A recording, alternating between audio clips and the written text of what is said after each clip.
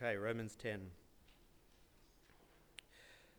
Brothers, my heart's desire and prayer to God for the Israelites is that they may be saved. For I can testify about them that they are zealous for God, but their zeal is not based on knowledge.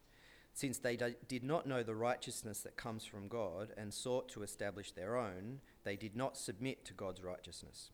Christ is the end of the law, so there may be righteousness for everyone who believes. Moses describes in this way the righteousness that is by the law. The man who does these things will live by them.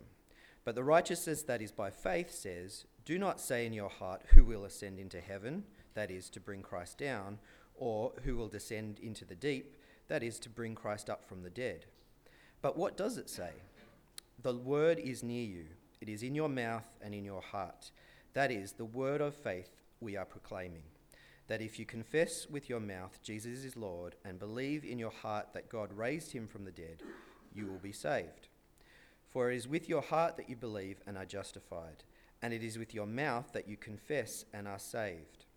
As the scripture says, anyone who trusts in him will never be put to shame.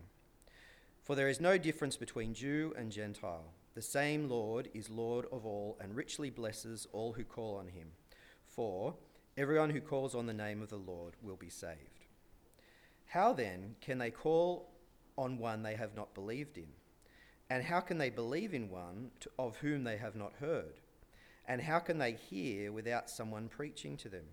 And how can they preach unless they are sent? As it is written, how beautiful are the feet of those who bring good news. But not all Israelites accepted the good news. For Isaiah says, Lord, who has believed our message? Consequently, faith comes from hearing the message, and the message is heard through the word of Christ. But I ask, did they not hear? Of course they did. Their voice has gone out to all the earth, their words to the ends of the world. Again I ask, did Israel not understand? First, Moses says, I will make you envious by those who are not a nation. I will make you angry by a nation that has no understanding. And Isaiah boldly says, I was found by those who did not seek me. I revealed myself to those who did not ask for me. But concerning Israel, he says, all day long I have held out my hands to a disobedient and obstinate people. Well, let's bow in prayer. Gracious Father, thank you so much for revealing yourself to us in your word. And we thank you for the opportunity we have now to consider your word more clearly and more deeply. We do pray for the children that they too would be established in their faith in the Lord Jesus through the hearing of his word. And we ask now that by your Spirit that you would be opening up our minds and our hearts, that we would be those who know who you are, what you've done for us, and how we ought to respond in our lives. And we pray these things in the precious name of Jesus. Amen. Several years ago, some Jewish friends from Israel invited Cassie and myself to their home in order to celebrate the Passover with them. And that was a good experience for us Gentiles, us non-Jews, to be able to do that. And if you can imagine, the family table was set up, and there was a variety of foods which were served at different times during the course of the meal, including bitter herbs and, of course, the Passover lamb, the roast lamb. This was interspersed with readings from the law, which were read to us in Hebrew and were explained to us in English and so on. It was a proper Passover meal, headed up by the husband and the father, and he did the job properly. He did it well. As Gentile Christians, we found that not only did we understand the Passover, but we also believed it with all of our heart. And yet our Jewish host didn't. As he would read the scriptures to us, as he would lead in prayer, as he would explain the Passover to us, he would periodically say, of course, we don't believe any of this, that it's just our tradition, it's just our culture, and it's our heritage. And so he was zealous for his heritage, but he was not zealous for God. A secular Jew in that sense. And he, of course, would not be alone in that. There'd be many Jews who would practice these traditions simply as a matter of culture and heritage, without necessarily believing them to be true. On the other hand, of course, there are many non-Christian Jews for whom the scriptures and their faith do have profound and heartfelt significance. And the reason for that is because they are zealous for God. And this, as you would expect, was also the case during the time of the New Testament, during the ministry of Jesus and the ministries of the apostles. There were many, many Jews who were genuine and sincere in their zeal for God. Now, of course, I'm not necessarily talking about those religious leaders who we read about in the Gospels, who were zealous primarily for their prestige and their status. But there were many Jews who, like Paul himself, as Saul, before he became a Christian, who, when Paul was actually very deeply zealous for the things of God. Paul talks about his own background in Philippians, where he says that, in terms of my credentials, I was a Hebrew of Hebrews, I was from the tribe of Benjamin, I was a Pharisee. As for legalistic righteousness, I was impeccable.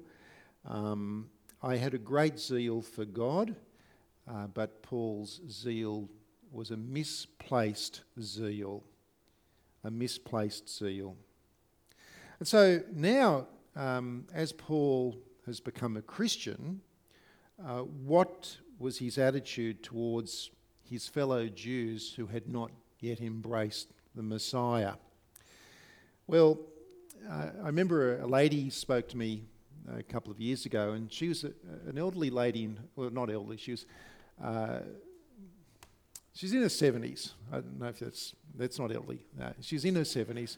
And she'd been coming to church all her life, since year dot. But she told me it was only a few years prior to when she was talking to me that she'd actually become a Christian. I said, "What? You've been in church all your..." She said, "Yeah, I was a churchgoer.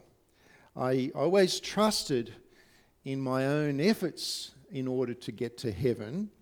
But she shared with me that it had only been the last few years that she'd actually transferred her trust from herself and her own good works onto trusting in Jesus as her Lord and her Saviour. And as she was reflecting on other people, other churchgoers, she said, and she did so with love in her heart, that they reminded her of herself before she became a Christian, and her desire was for their salvation. Now, in Romans chapter 10, which we're looking at today, it's that kind of love, it's that kind of desire that Paul had for his fellow Jews who had not yet embraced the Messiah. In Romans chapter 10, we see this in verses 1 through to 3. Can I just read that for you? Verses 1 to 3. He says, "Brothers, my heart's desire and prayer to God for the Israelites is that they may be saved." That's his heart's desire. That's his prayer. He's not judgmental. He wants them to be saved. "For I can testify about them that they are zealous for God, but their zeal is not based on knowledge, since they did not know the righteousness that comes from God and sought to establish their own. They did not submit to God's righteousness." Now, Paul had his critics amongst the Jews. There were some Jews who took the view that Paul had given up on his heritage, that he had abandoned his own people. And that, by the way, is a criticism that's levelled against Jews today when they embrace Christ. I have Jewish friends who have put their trust in Christ and have been viewed by their family as having actually walked away from their identity, walked away from their families.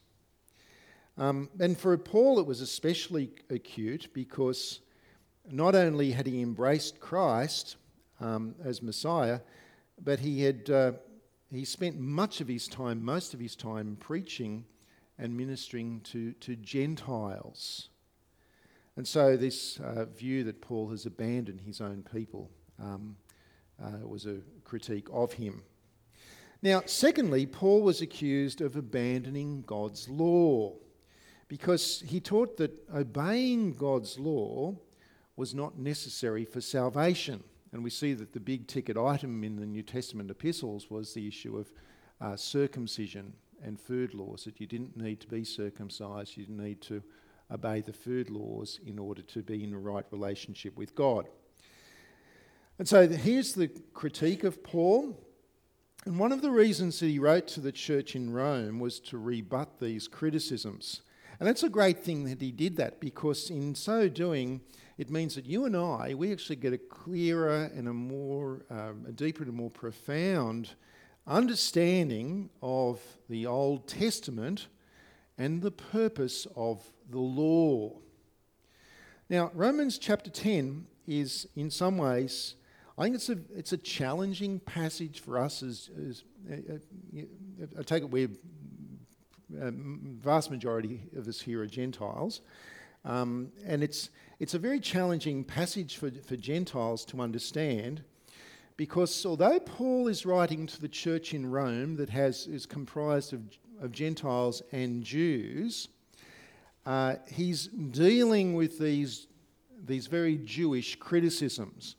And so he's kind of got one eye on his Jewish critics, and he's wanting to answer their criticisms in a way that is going to be helpful for them.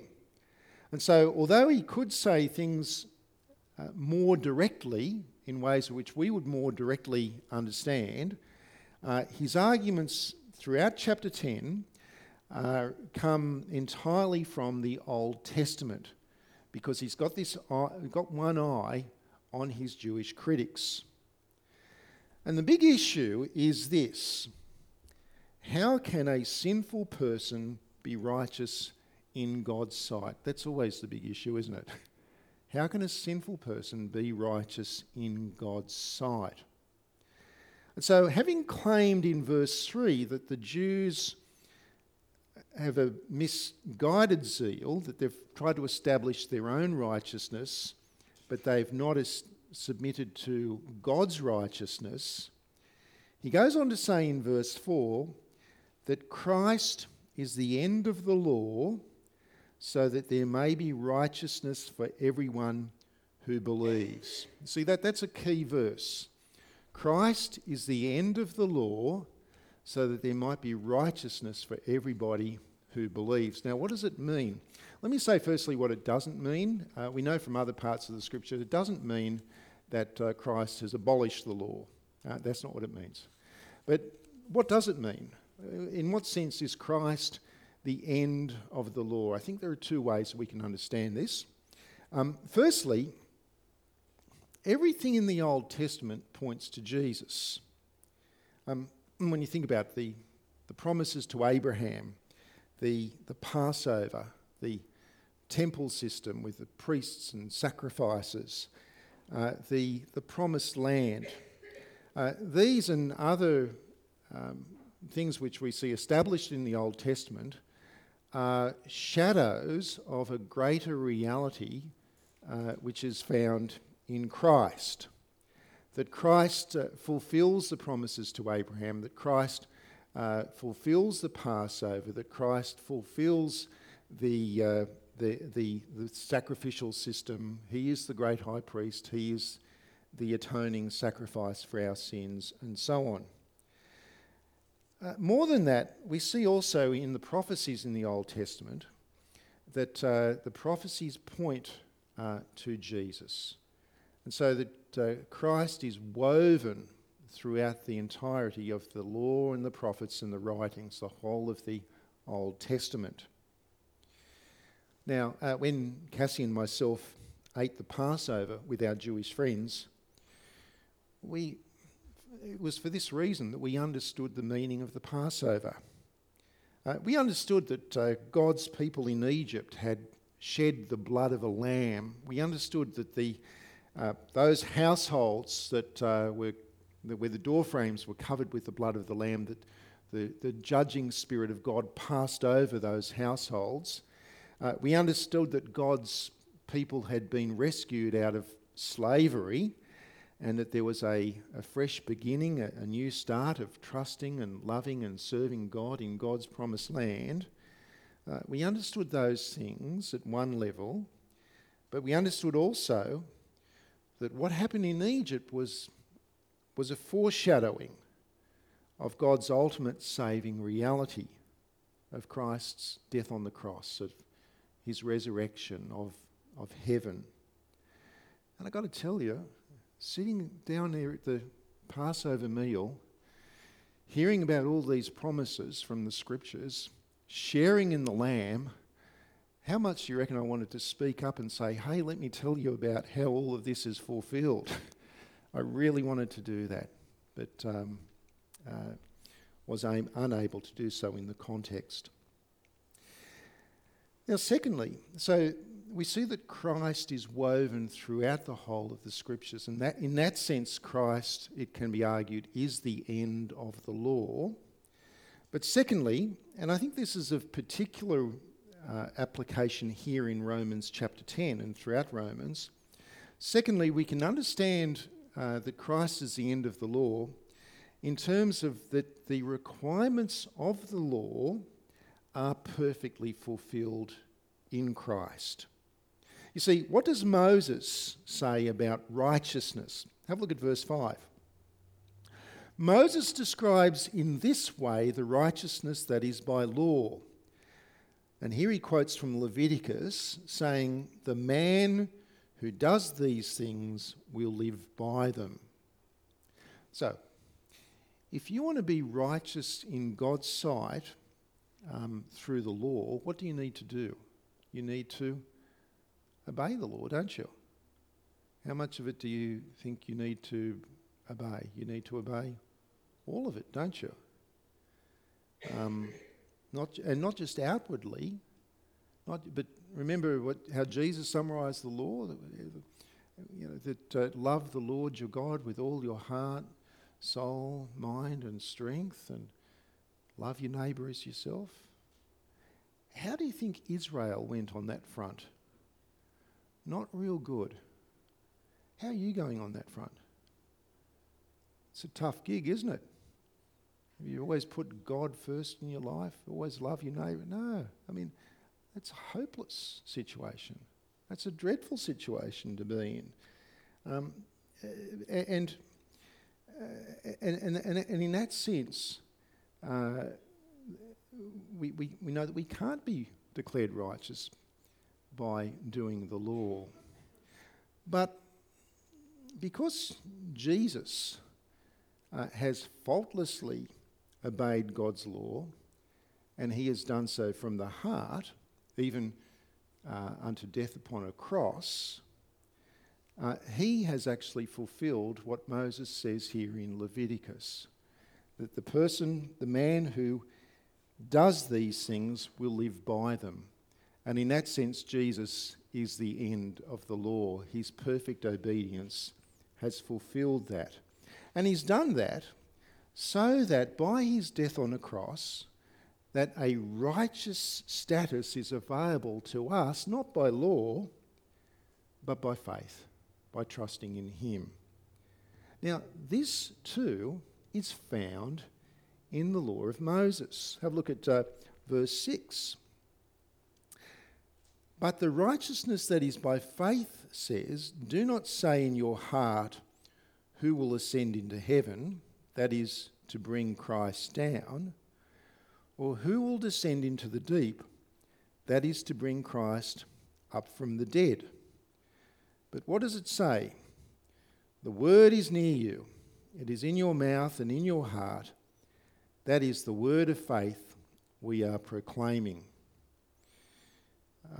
And you read that and you think to yourself, what on earth is Paul on about there? Well, what he's on about here is he's quoting from Moses. He's quoting from Deuteronomy chapter 30. He's got one eye on his Jewish critics here. He's wanting to prove to them from the Old Testament law what he's saying. Now in Deuteronomy chapter 30, the context there is that the whole of Israel, they've been through the wilderness wanderings for 40 years. They are now camped out at upon the plains of Moab. The Jordan River is before them, and beyond that is Canaan, the promised land. And soon under Joshua, as we saw in the kids' song, they would be strong and courageous. And under God's sovereign care, they would go across the Jordan River and they would enter into Canaan and establish themselves there. And so on the brink of that, Moses, who would not join them in Canaan, but Moses in the book of Deuteronomy gave them laws from God, so that if they wanted to live under God's blessing in God's land, all that they needed to do was to obey God and to obey his laws. That's what Deuteronomy 30 is all about. And what he's saying in Deuteronomy 30 is that God's life-giving word was being handed to them. You don't actually have to go up to heaven to get it. Because here it is. Moses says, here it is. I'm giving you the words of life. You don't have to go across the sea or dive down into the bottom of the sea or into the abyss and come up with it. Here it is. I'm giving it to you. I'm giving God's word, he says. The word is very near to you. It is in your mouth and in your heart, so that you may obey it. That's Deuteronomy 30. Now, isn't God gracious? I mean, you cannot separate God from his word. God is his word.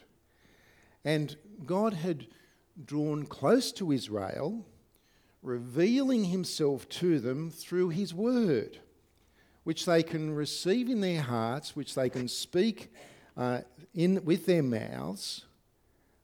It's handed to them. God has drawn near to them in Deuteronomy chapter 30. Well, here Paul says that this also points us to Jesus. Because in verse 6, he points out that we don't need to ascend to heaven to receive God's word. And why? He said, well, that would be to bring Christ down. And that's already happened. Nor does he say that we need to descend to the deep in order to get God's word, because that would be to bring Christ up from the dead. Christ has died, he has been buried, and he has already been raised from the dead. You see, God has drawn near to us, and he has done so in the person of his Son, Jesus. He's done so in the incarnation of Jesus, that Jesus came from heaven to be with us. And he's done so in the death and the resurrection of Jesus. As the Apostle John puts it, that the Word became flesh and made his dwelling amongst us. We've seen his glory, the glory of the one and only, has come from the Father, full of grace and truth. Do you want to be righteous in the sight of God? Then don't trust in your own goodness. Place your trust, your faith, in the one whose obedience to the law was perfect and who has drawn near to you. Therefore, says Paul in verse 8, This is the message concerning faith that we proclaim. And he goes on in verse 9 to say that if you confess with your mouth Jesus is Lord and believe in your heart that God raised him from the dead, you will be saved. For it is with the heart that you believe and are justified, and it is with your mouth that you confess and are saved. Now, to say that Jesus is Lord in verse 9, that's a very significant thing. That is absolutely huge. Because it's saying that Jesus possesses all of the attributes of God. That God's greatness, that God's holiness, that God's authority, that God's power, that God's majesty, that is embedded in Jesus. That Jesus is Lord. And if he is all of those things, then who is he? He's God. God in the flesh. God with us, Emmanuel. Now, notice also that Paul focuses on the fact that Jesus has been raised from the dead. And that is because it is the resurrection of Jesus which proves that his sacrifice was sufficient. It proves that he was perfectly obedient to the law, that in him all of the righteous requirements of the law have been met, that he is the end of the law, and that through his death that he's actually paid for our sins sufficiently, perfectly. And the resurrection is the proof of that God has accepted his sacrifice. So the question then is, who has he done this for? Now, remember in the opening chapters of Romans that the big thing that Paul was at pains to be explaining is that all people have sinned.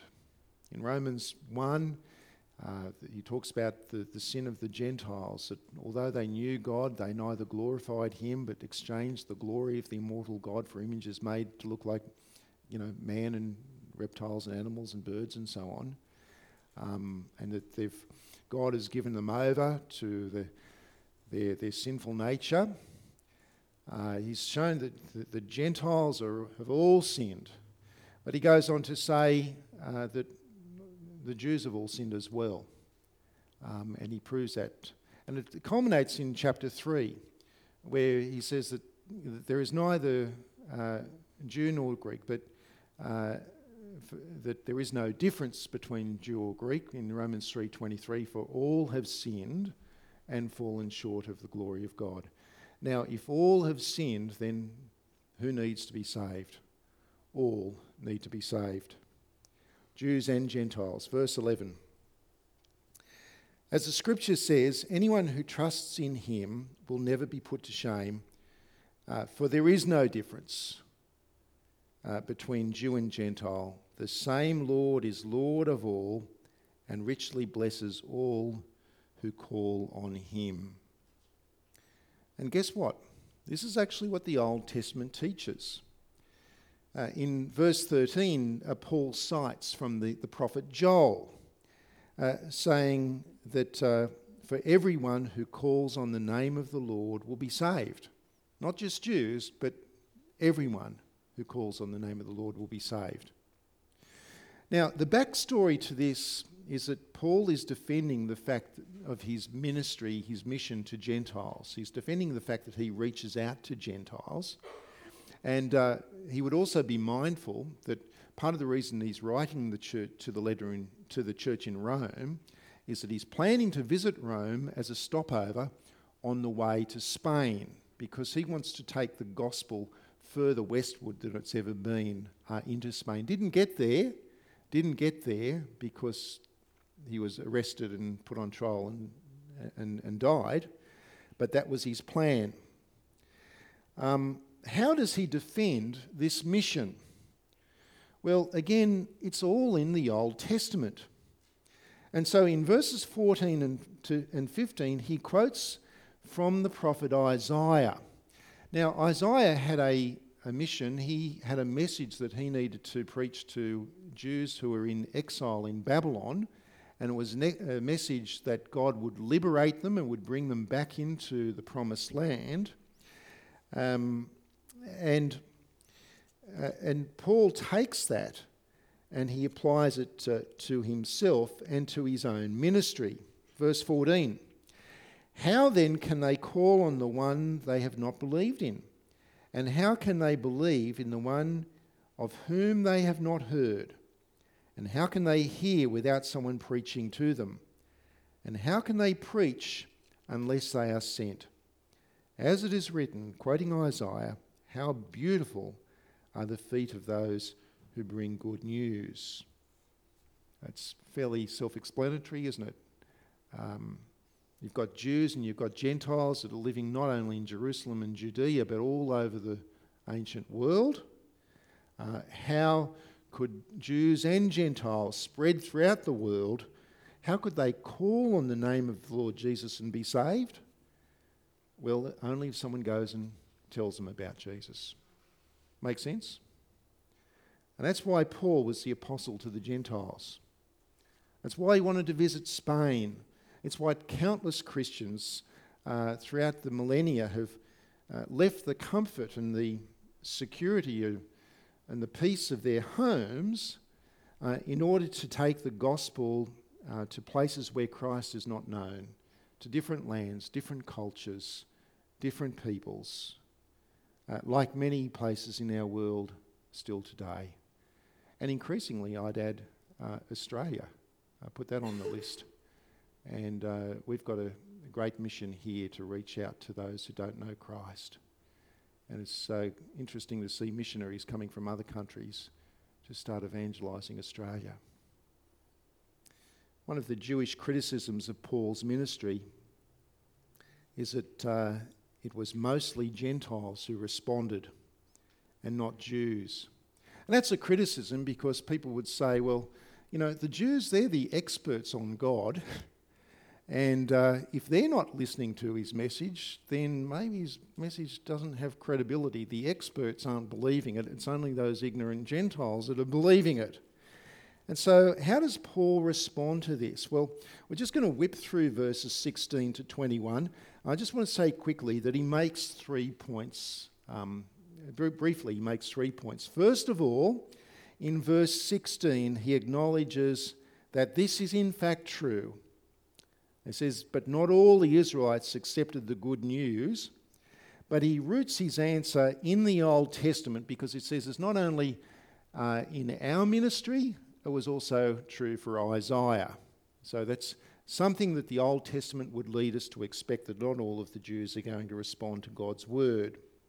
Secondly, in verse 18, he asks, well, is it because they didn't hear the gospel? And the answer to that question is no. They have certainly heard the gospel because the good news has gone out into all of the earth. And here again he's quoting the Old Testament, but he can say it's true of the Christians because Peter and the other apostles preached first in Jerusalem. And then even when they went out to the Gentile world, they'd go first to the synagogue to reach the Jews. And it was only after that they would actually turn to the Gentiles. So is it because they haven't heard the gospel? No, they have heard the gospel. And so thirdly, in verses 19 down through to 21, he asks, well, is it because they didn't understand the gospel? And again, quoting from Old Testament passages, Paul says that the real issue is not that they didn't understand. The real issue is that they're envious. And they're angry. They don't like the fact that God's salvation is being offered to Gentiles. Who's an Old Testament character who didn't like the fact that God's salvation was being offered to the Gentiles? Can anyone remember? Think about Wales and Jonah. Yeah, I don't want to go to those Ninevites. You know, if I go to the Ninevites and tell them about God, they might believe. Wouldn't want that. And this is how Paul is explaining the antagonism of the Jews, is that they actually are envious, that they don't want Gentiles to have a relationship with God. And he quotes from Moses, firstly, in verse 19, And then in verse 20, he quotes from Isaiah, the two big hitters of the Old Testament. Moses, who wrote the law, and Isaiah, the great 8th century prophet. These guys actually back up what Paul says.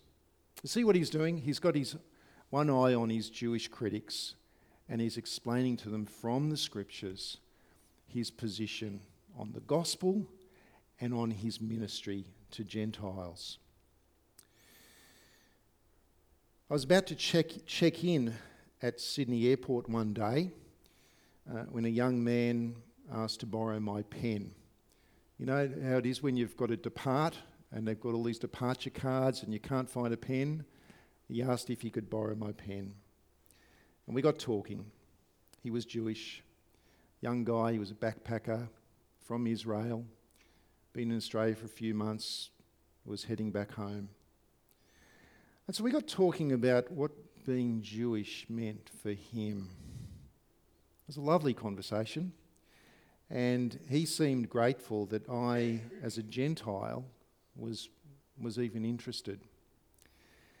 And that I knew something about the things which he was talking about the law, about the important times in the Jewish calendar, such as Yom Kippur, the Day of Atonement, the Passover, Hanukkah, the Festival of Purim, and so on.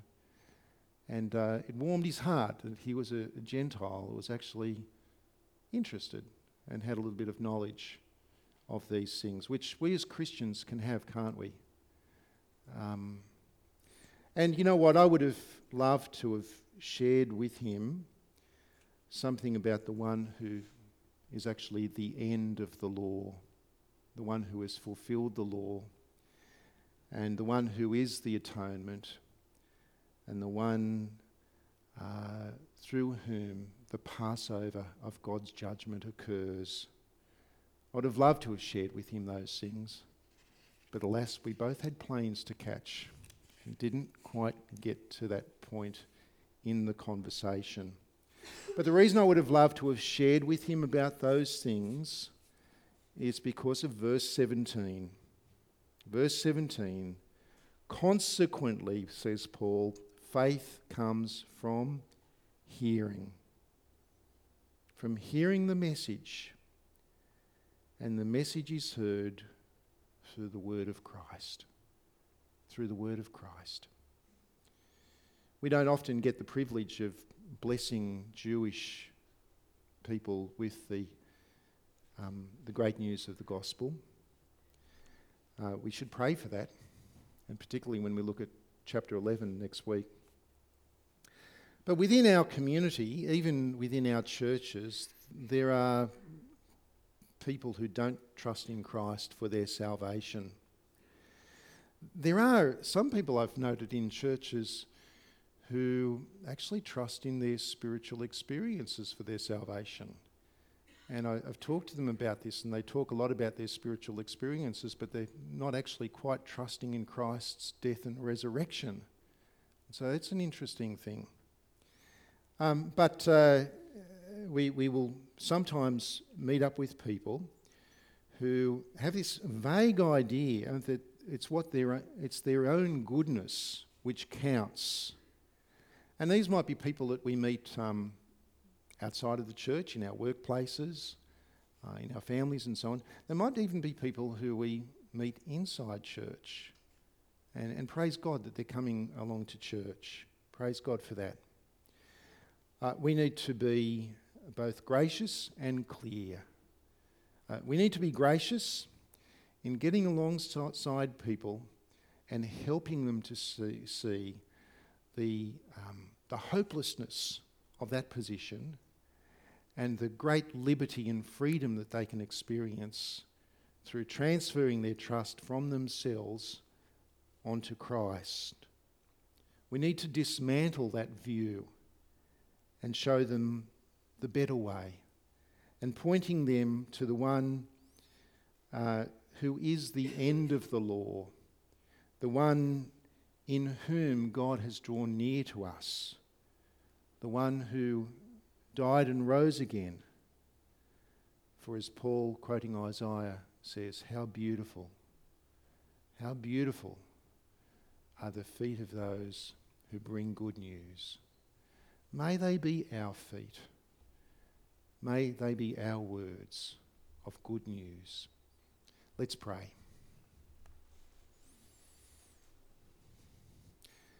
Our gracious Heavenly Father, we thank you for Christ, that he is indeed the end of the law. And we thank you that in his incarnation and in his resurrection that you have drawn near to us, that he is in our hearts and on our lips. Father, we pray that great message of salvation in Christ alone would spread out throughout our world, and that many more people would come to know Jesus and that your kingdom would grow. We pray for ourselves, Lord God. Lord, forbid that we should be putting our trust in ourselves. May we trust in Christ and in him alone. And Father, give us the words to speak when we have opportunity to share with others, to show them the better way, the true way, the way which you have provided, the way of your righteousness in Christ. And we ask these things in Jesus' most precious name. Amen.